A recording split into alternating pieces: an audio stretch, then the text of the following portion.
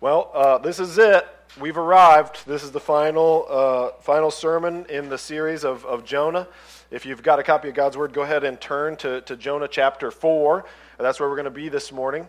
So it makes it easy to chunk it up into a four-week sermon series because there's 4 chapters. Pretty straightforward there. But as you turn there, I want to tell you a little bit about the Ninevites.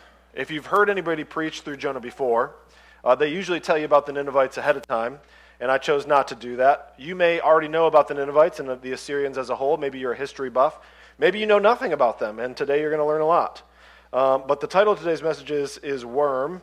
It's in Jonah 4. You're going to find out why that's the title in just a little bit if you're not unfamiliar with the book.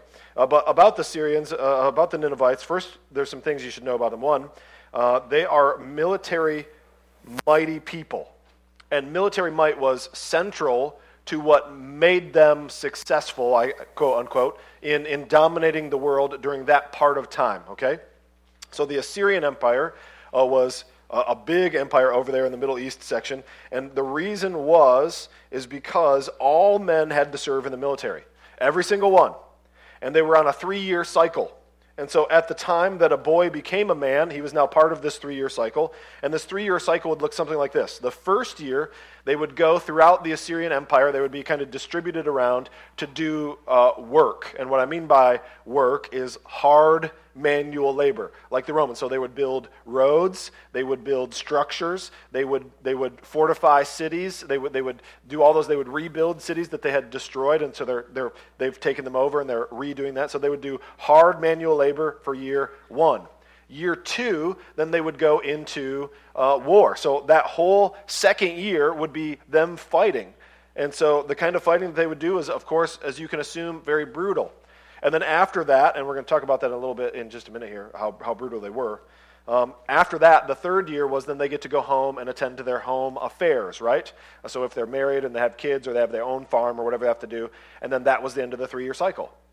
And so as they were doing the cycle, it was strategically brilliant because they'd always have things being worked on and maintained and upkept. They'd always have some people at home base, so to speak, and then they'd always have a healthy, fit fighting force because you would rotate through this. And so this was paramount to why they were so good and why they had this empire for so long. Now, one of the things that made them so scary and why we can relate to why Jonah maybe didn't want to go, and we're going to learn today exactly why Jonah didn't want to go, but one of those reasons is because they used psychological warfare. What I mean by that is they had tablets that they would, not these kind of tablets, right? Like the original OG tablet, like a piece of stone tablet, And they would carve images on there and they would write things on there and they would leave them where they had already been through, or they would send them forward, and they were well known. And on these images that they would carve, they would illustrate their torture procedures upon those enemy forces that they would conquer. And the reason they would use illustrations is not everybody can read, right? But we can all understand images. And so they would carve these images on there showing what they would do. And some of the things that they would do is this. So, ready? They would skin people alive. They would blind them. They would impale them. One of the kings in his thing that he left, now he wrote this, and this is this cuneiform. Maybe you're familiar with that. You can Google that if you're not, but it looks like a stork walked around in the mud a lot, but that's their language. That's how they wrote, okay? But in this, he wrote that what he did to their nobles after destroying the city, he took their nobles and he removed their skin while alive, and then he draped their skin over the walls so that other people could see, and then he took the piles of their heads and put them up on the outside so that as you walked into the gates, you'd be draped skins and heads of the nobles. Now, they would give you a chance to surrender. But if you didn't surrender, part of what they would do is they would send in these entourages, and they'd say, you can surrender now, and then we will allow you to eat your grapes and your figs and your vineyards, or you can not surrender, and by the time this day is over, you will all be eating your own. You can let your imagination fill in the blank. They would often chop off ears, noses, and lips of people. They would get creative sometimes, and sometimes they would have their captives wear necklaces of the heads of other victims. And if you survived all of this, if you survived the attacks from the Assyrians, then you were often put into slavery. And so the women and the men were often split up, and they were not only taken from where they lived, but they were scattered throughout the Assyrian Empire, and they did this to diffuse any kind of factions that might rise up, right? They would spread the families and things like that apart, and then you would then go to hard labor camps to do the work that the Assyrians didn't want to do so that their war engines could continue to move on. The Assyrians were inventive. They invented siege weapons such as the battering ram, right? So this was the people who invented the battering ram. And it was severely successful. And the way that they would do it, if you've seen, Lord of the Rings or Monty Python, Quest for the Holy Grail, or things like that they may have had these things. Yeah, the idea is, you've got this wagon with the wheels on it, and it's got this large thing, and then over top of that they would have cow hides, usually cow hides that were soaked in water, so that if they were shooting down flaming arrows or something like that, the people underneath it would be secure, and they would just demolish these gates and these doors that people would put up around their city. Not only that, though, they would do what is known to us maybe as complete obliteration, or what we might refer to as overkill. What they would do is they would not only destroy the people of the city, but they would destroy the city. So this is one of the things they did to Babylon when they went in and they took over Babylon. They took the walls down, they took the buildings down, they leveled it. And this was to be a sign for other people who might oppose them, right? It's all about getting into their head. So they wanted their enemy to be defeated before they even showed up to the gates. But the problem with this kind of lifestyle is even the Assyrians themselves experienced what we would now call PTSD. Because of this warfare and because of this brutality, there is many a writing from the Assyrian warriors themselves that said that they had been plagued by sleepless nights, or ghosts, they would say, of the folks that they saw that they had to do these things to. Now, why do I tell you that now? Because I want for you to understand the depth and the weight of what God is saying in the text today, of why Jonah's saying what he's saying, maybe how he feels, because we're going to apply this to us. So we're about to go through Jonah 4, and I'm going to give you the commentary around it, and then we're going to, I hope, try to apply it to ourselves, right? Because this is for a nation that no longer exists. This is tactics that, I pray, no longer exist, and this is for a person who wrote a book a long time ago, and so you might say, well, okay, but how does that apply to me today? Okay? So thank you for asking that question. Job 24, 4 through 6 says, "How then can man be in the right before God? How can he who is born of woman be pure? Behold, even the moon is not bright, and the stars are not pure in his eyes. How much less man, who is a maggot, and the son of man, who is a worm?"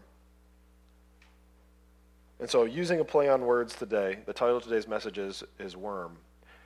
Because it's important that we remember that the Assyrians themselves are really no different than us. And Jonah 4 is going to show us what God says about people like that. Let's pray, and then we'll jump into the text. God, our Father in heaven, we do thank you for today. I thank you for your grace, for your mercy. I thank you for your Bible, your love story that you have written to us. I thank you for your relentless pursuing love of your people. And God, we ask that as we look at Jonah today, that you would prepare our hearts and our minds, that you would be with us as we look at it, that we might apply it rightly to our lives. Show us more of yourself in it, we pray. Show us more of our own hearts in it, we also pray. And help us to bring that before you today, we ask. It's in your name we pray. Amen. So as we go through the text, I know you probably found your way there. If you didn't bring a copy, luck has it on your behalf today. We're going to have it up on the screen too. It starts off, verse 1 in chapter 4, "But it displeased Jonah exceedingly, and he was angry." So what displeased him? Well, you have to go back up to chapter 3.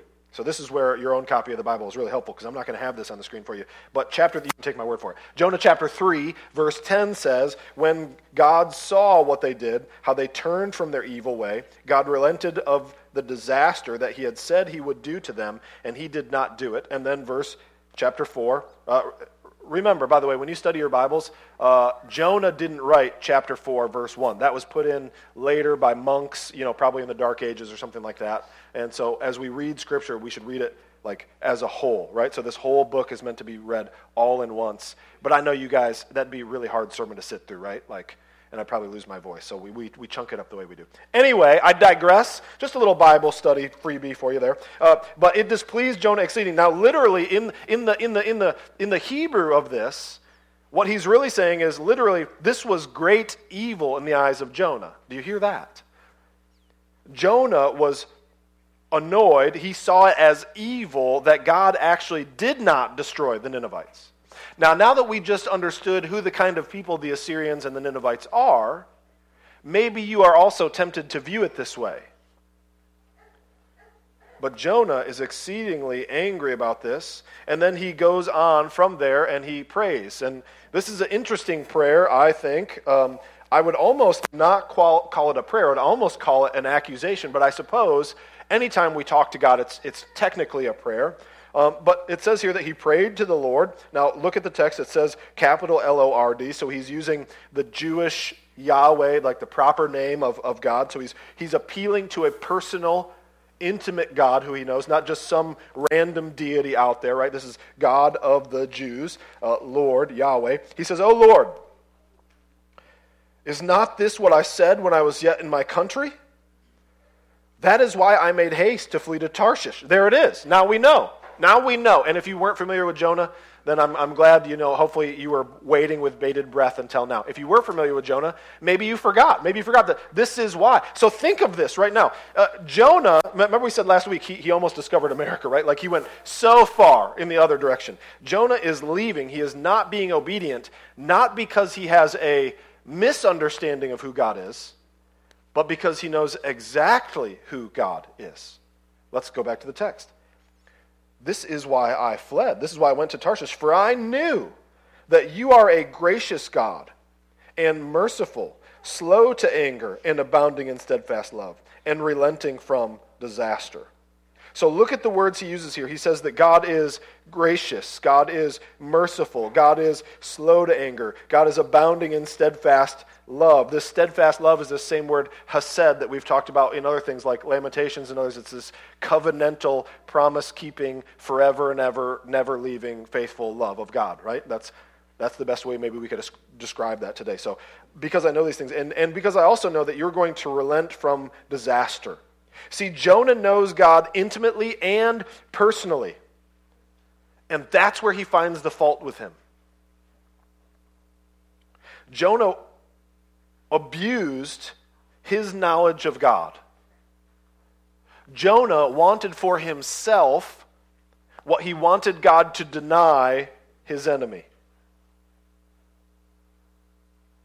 In fact, as we see Jonah's life, think about this.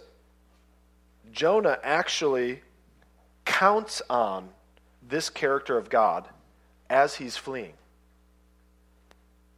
Let me say that to you again. The reason Jonah thinks he can get away with fleeing from God is because he understands this is God's character. God, because I know you're gracious and merciful and slow to anger, I'm running. And because I know you're gracious and merciful and slow to anger, and that you don't want to destroy me, I'm going to do what I want to do, even though it's against what you want. Because I'm going to take for granted these things that I know to be true. We could stop right there, and I would be convicted. But we can't, because we've got more text to go through. So verse 3 says this, "Therefore, now, O Lord, please take my life from me, for it is better for me to die than to live." So why is Jonah saying this? Well, probably, for one, he is so upset that the Assyrians, that the Ninevites, are not getting what he feels that they deserve, that he's had enough. He does not want to deal with this anymore. He doesn't want to live his life anymore. Another reason is, that this scholars say, is because he is a prophet.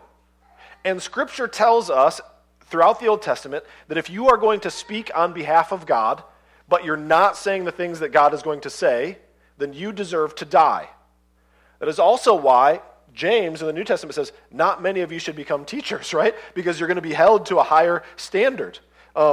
So preachers, teachers, we take our lives in our hands every time we get up here to say anything, because if it's not from God, did you guys bring your rocks with you this morning? Because in this day and age, this is what should have happened to Jonah. He made a prophecy, right? He said in 40 days, 40 nights, and then Nineveh is going to be destroyed, and it doesn't happen, which means it could be perceived. Now, we have the 10,000-foot view of everything that's going on, right? But in their minds, Jonah is now a false prophet. So he's upset that he feels like he's failed the Lord. He cannot serve in this current condition. How can you serve the Lord with such malice and hatred in your heart? How can you love one another as Christ has commanded us to do with such derision in your heart for fellow man? And the irony of Jonah's life that we see in this story is just crazy. First, he flees from the Lord and then has a prayer not to be banished from the Lord's presence. Then he is saved by the Lord, only later to then ask to be killed by the Lord. I think, brother and sister, we should praise the Lord for unanswered prayers. Now, if you're a country fan, I know that that's a country song. But my theology is much deeper than whoever that is. I don't know who that is. Thank you. I knew somebody would know.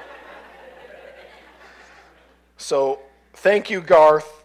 But I don't know his theology either, but I can tell you for this in particular, praise the Lord that he doesn't answer this prayer. God, please take my life from me. It's better for me not to live. And all God would have had to do was the whole Thanos, and he's done. He's done. And if God wasn't who Jonah knows him to be, it is very likely that God would have. And then that would have been it. Because let's be honest, has Jonah had a stellar track record at this point? No. However, if you did bring stones, right? Hopefully you don't live in a glass house, because how many of us can say we've got a stellar track record before the Lord? None is what Scripture says. So thank the Lord for sometimes unanswered prayers. Maybe you have prayed a prayer something like this before. I know that I have. I know that I have battled, and I've been in a place very dark in my own depression or my own anxiety, my own self-loathing, where I have asked for the Lord to end my life. And I can tell you that there is a wife, and there are 4 children in this building that are very thankful that our God is loving and merciful and long-suffering and patient. Amen. And so in verse 4, the Lord says, do you do well to be angry?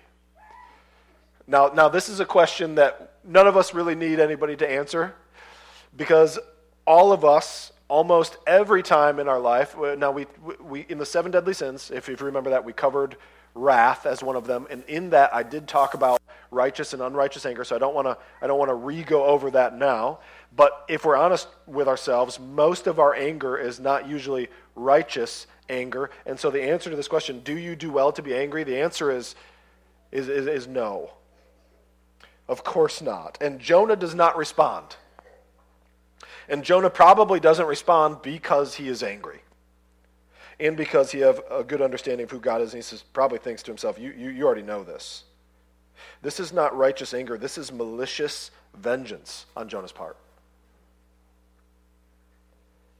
And so Jonah needs more correction, and God sees that. Can anybody relate to that?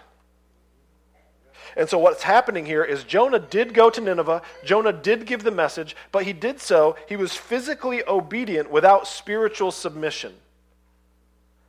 And brother or sister, that is what will send us to hell. God wants our hearts. Was it not exactly what he said to the scribes and the Pharisees, those religious elite of their day, that their hearts were far from him? They're dead, they're empty tombs with dead men's bones inside? He doesn't just want physical obedience, although that is, I believe, an outpouring of the internal love that we have for the Lord. But what Jonah is showing us here is there is a possibility of physical obedience with our hearts still far from the Lord. And so Jonah needs more correction.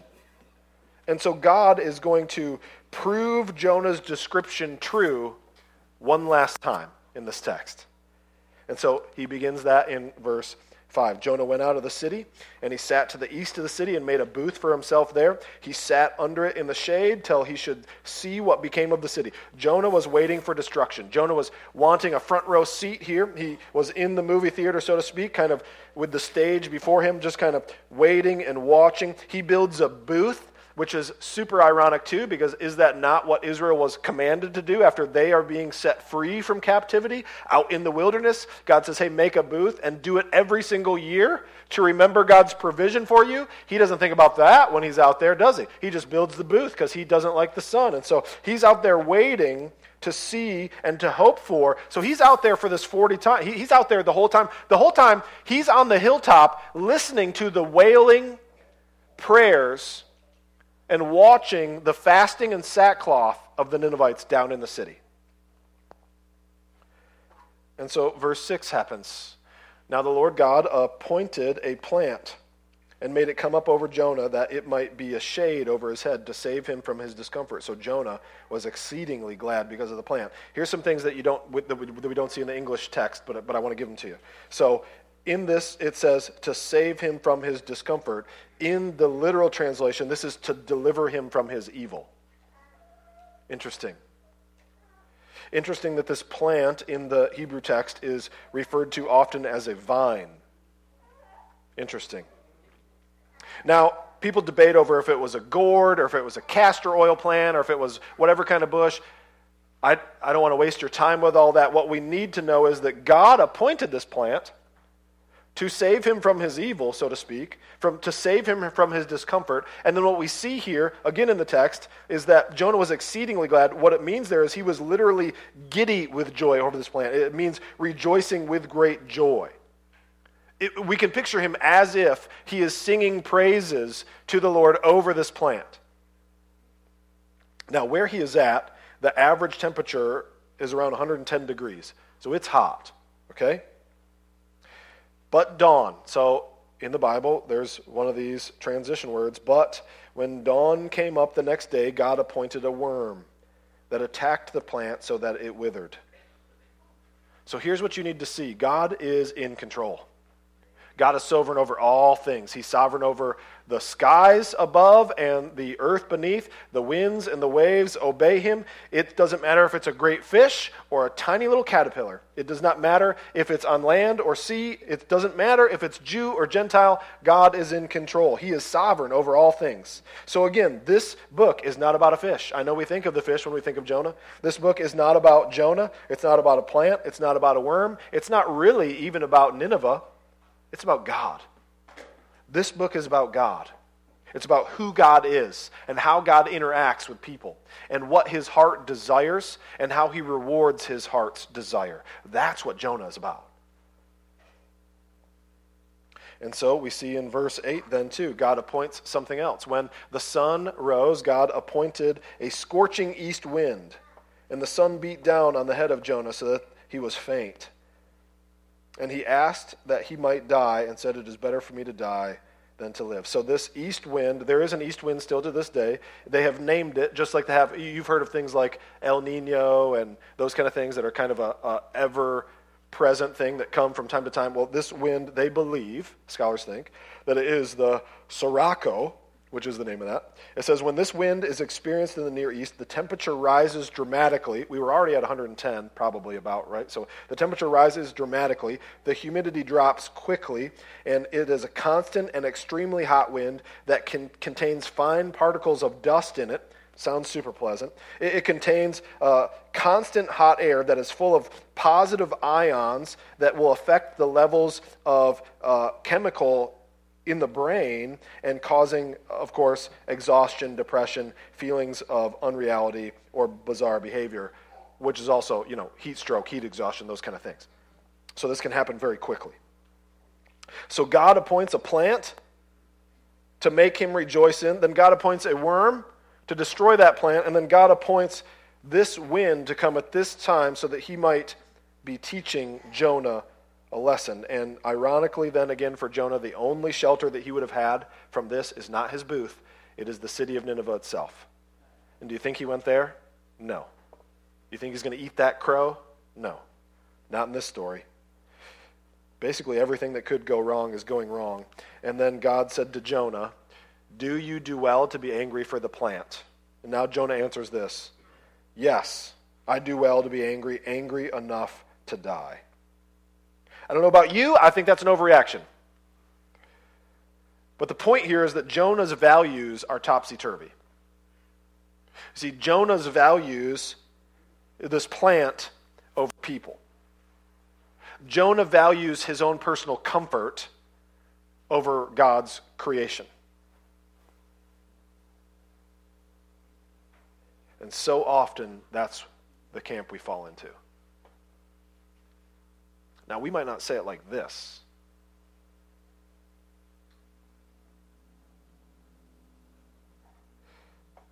It ends with no real closure, unfortunately, for those of you who, like all your movies and all your stories to have that tidy little bow at the end.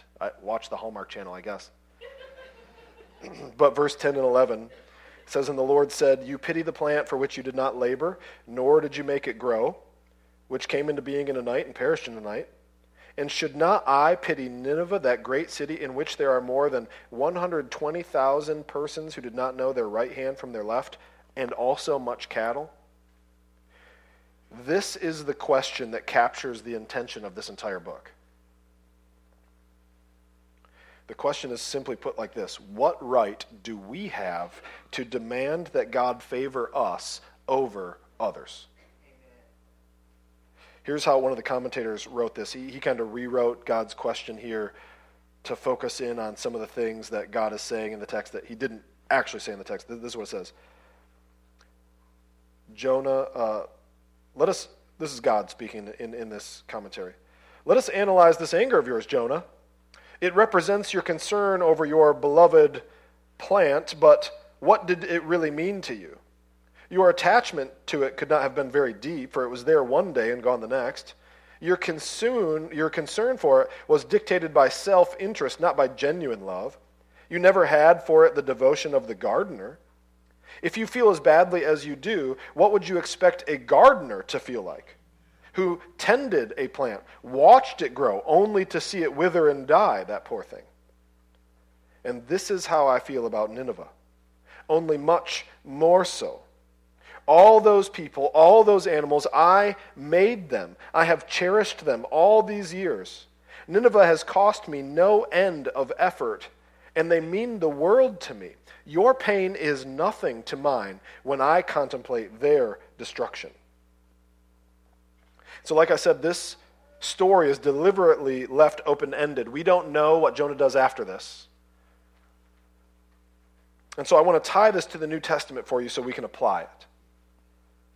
Jesus ties it in, I believe, these parables when he talks about in Matthew 18 and in Luke 15, there's the parable of the unforgiven servant and there's the parable of the prodigal son, both of which show us this same kind of attitude. You may be familiar with them. I'm going to give you the Cliff Notes version of both of them just in case you're not. In Matthew 18, this unforgiven servant, Peter, I love Peter. Peter comes to the Lord and he says, Lord, how many times should I forgive my brother? 7 times? And the reason he says that is because traditionally it's 3. It's like baseball, right? 3 strikes and then you're done, and then you're cut off from me from ever. Never going to forgive you again. That's it. 3 strikes, you're out. Peter says, how many times should I forgive my brother? 7 times? And Jesus is like, no, I tell you 7 times, 70 times, or 77 times. Or just a figure that's just outrageous. Way more than anybody's thinking. We can picture Peter being like, oh, like that's the picture here, right? For us, 77 isn't that much, but it's what Jesus is getting at behind that. He says, I'm going to tell you a story to illustrate this. And so he tells him this story of the unforgiven servant. There's one servant that owes a lot of money, hundreds of millions of dollars, to the master. He goes to the master, he begs and pleads, and the master says, okay, I'll forgive your debt, go ahead and go away. Just an outrageous amount of money to be forgiven. He goes out into the parlor, sees another servant that owes him, lunch money, or a car payment. And he grabs him, starts choking him out, gives him to the jailers, throws him to the jailers. The master hears about this, calls him in, and says, you wicked servant, I forgave you all that debt because you pleaded with me, and should not you have had mercy on your fellow servant as I had mercy on you? And his And in his anger, the master delivered him to the jailers until he should pay all his debt. Now, Jesus stops the story there, and he breaks in, and he gives us this information. He says, so also my heavenly Father will do to every one of you if you do not forgive your brother from your heart. And then he tells another parable, like I said, the prodigal son. Perhaps you're familiar with that. I'll give you the Cliff Notes version. This is how it goes. There's two sons, one older, one younger. The younger comes to dad, and he says, hey, I would like my inheritance now. So the dad splits his stuff in half, or however he splits it back then, however that works, and he gives some to the younger son. The younger son goes to Vegas, basically, okay? There's no Vegas in the text, in case you didn't know. But he goes to Vegas, okay? He goes to Vegas, he blows it. He blows it at the craps table. He blows it with women of ill repute. He blows it in the alley back street, if you catch my drift. He does all those things, and then eventually he looks at his life, and he says, man, this is not good. As he's eating out of dumpsters, he thinks to himself, my dad has his own personal chef back home.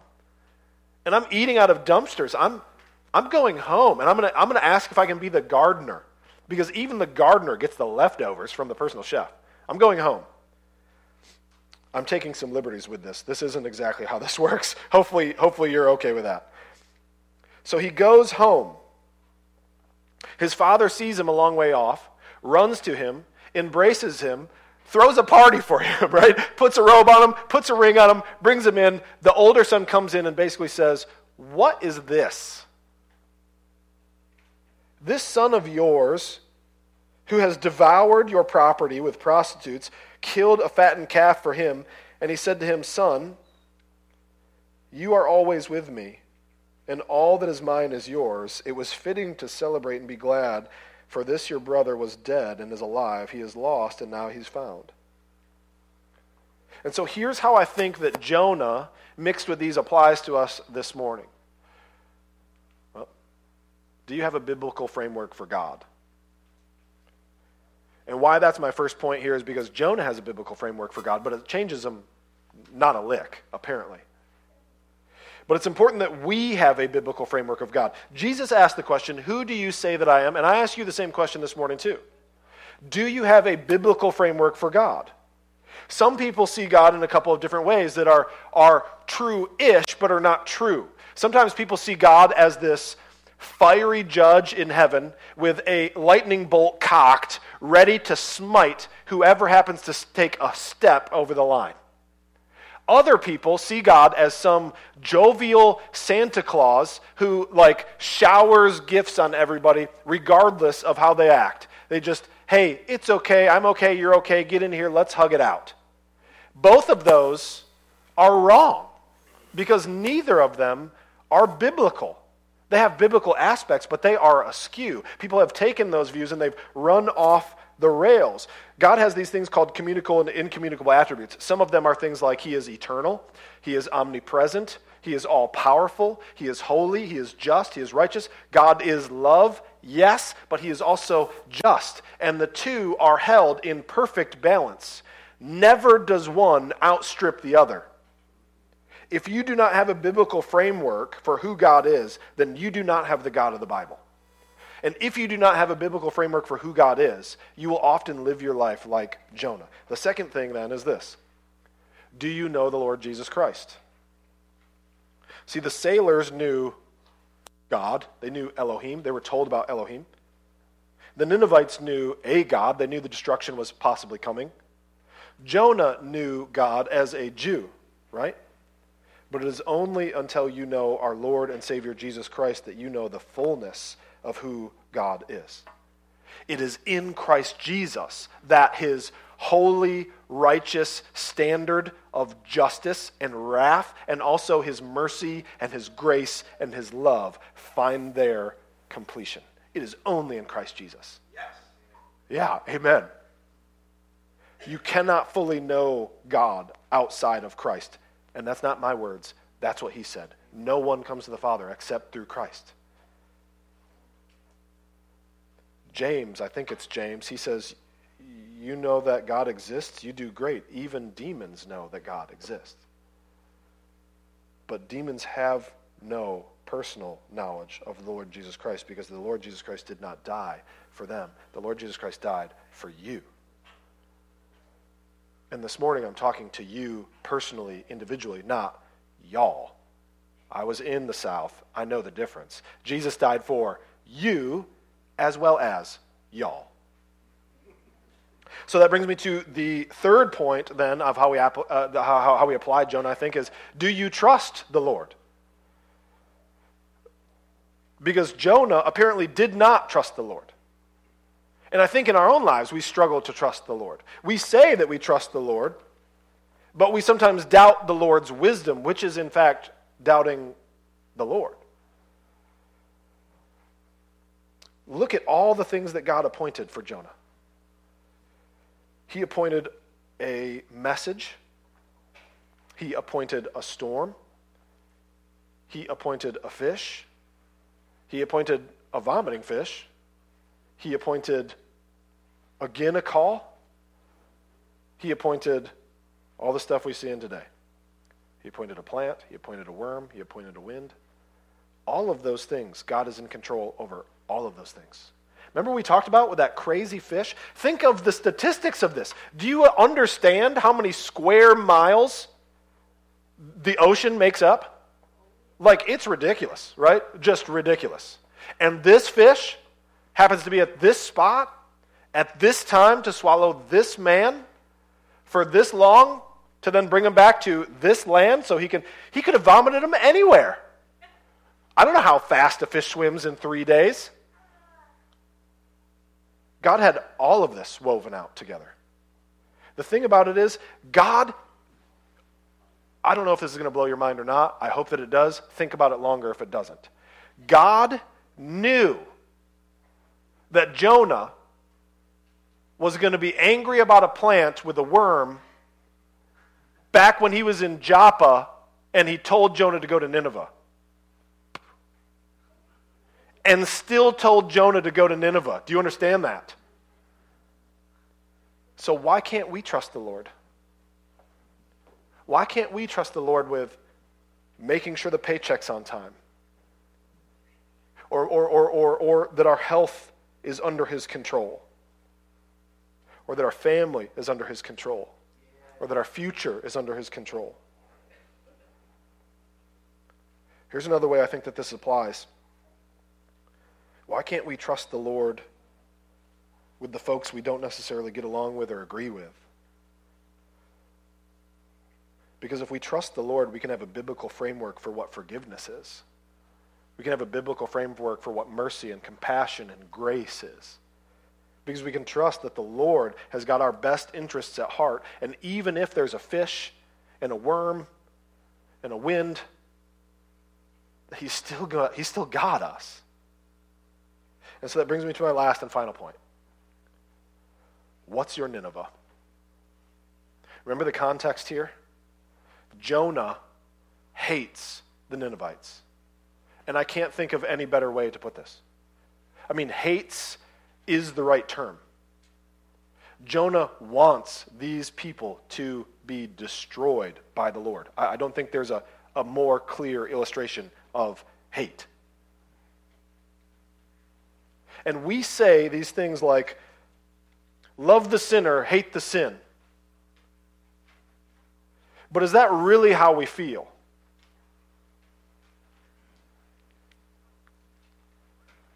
What if next Sunday there was a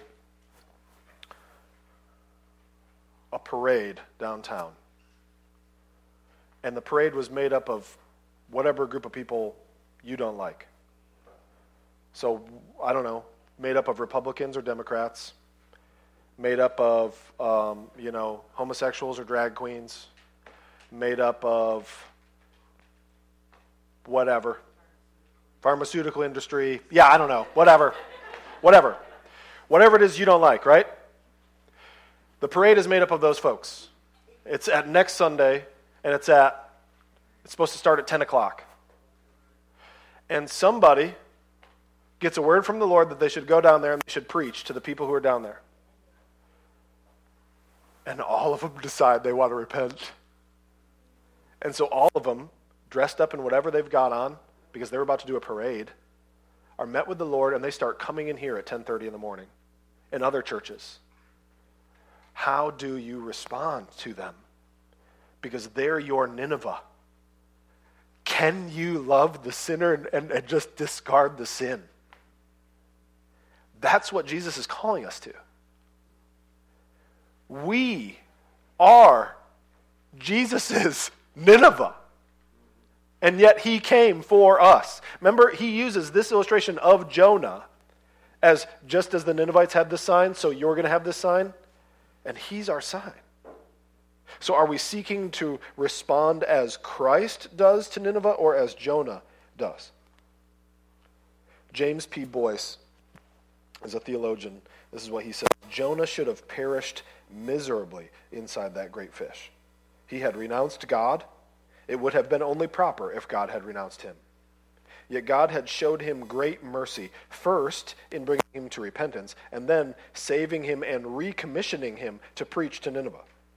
Jonah had certainly experienced mercy at the hand of God, but there was a long journey across that desert. Man's memory is short. Jonah had forgotten God's mercy and was therefore ill-prepared to appreciate it when God showed that same mercy to others. You see, there is a Jonah that lurks in the heart of every Christian, whimpering its insidious message of smug prejudice, empty traditionalism, exclusive solidarity. And so those of us who have ears to hear, let us hear, and allow the saving love of God, which has been outpoured in his own heart, to remold our thinking so that we might not have that same thinking for others. And so I guess I would end today's message by simply saying this. Beware the growth of the vine of self-righteousness.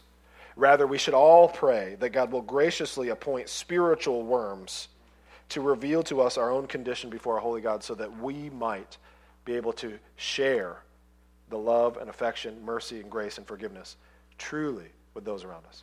Let's pray. Also, as we pray, can you go down and let them have the kids come up so we can take communion with the kids? Thanks. God our Father in heaven, we thank you for today's word from Jonah. We ask that you would help our hearts. All of us, Lord, all of us are rejoicing over those plants that are growing up, not even seeing that they are truly blinding us from that which we must see, which is your people. You have told us that we are to love those as you loved us. And that's a hard pill to swallow, Lord. We can only do that with you. In and of ourselves, we are powerless to do so. Help us to love others as you have loved us. And also, God, for those of us who are here this morning, who are maybe having a hard time with this, or maybe don't even believe this story, you're telling me that a fish swallowed a man for 3 days? Yeah, right. Well, believing a fish swallowed a man for 3 days is not required for your salvation. It is believing that a man came to die on a cross for your sins to pay your penalty, which you deserve. And our conscience agrees with that, for we know that we are guilty before a holy God. And we can either choose to seek to outdo our bad deeds with good deeds and so earn our way into heaven, or we can receive the free gift we have in Christ Jesus. So, Lord, we may doubt about the fish. Help us to have understanding of clarity and a real true faith in your Son, Jesus Christ, who you sent. Because it's in his name we pray. Amen. So I'll do this.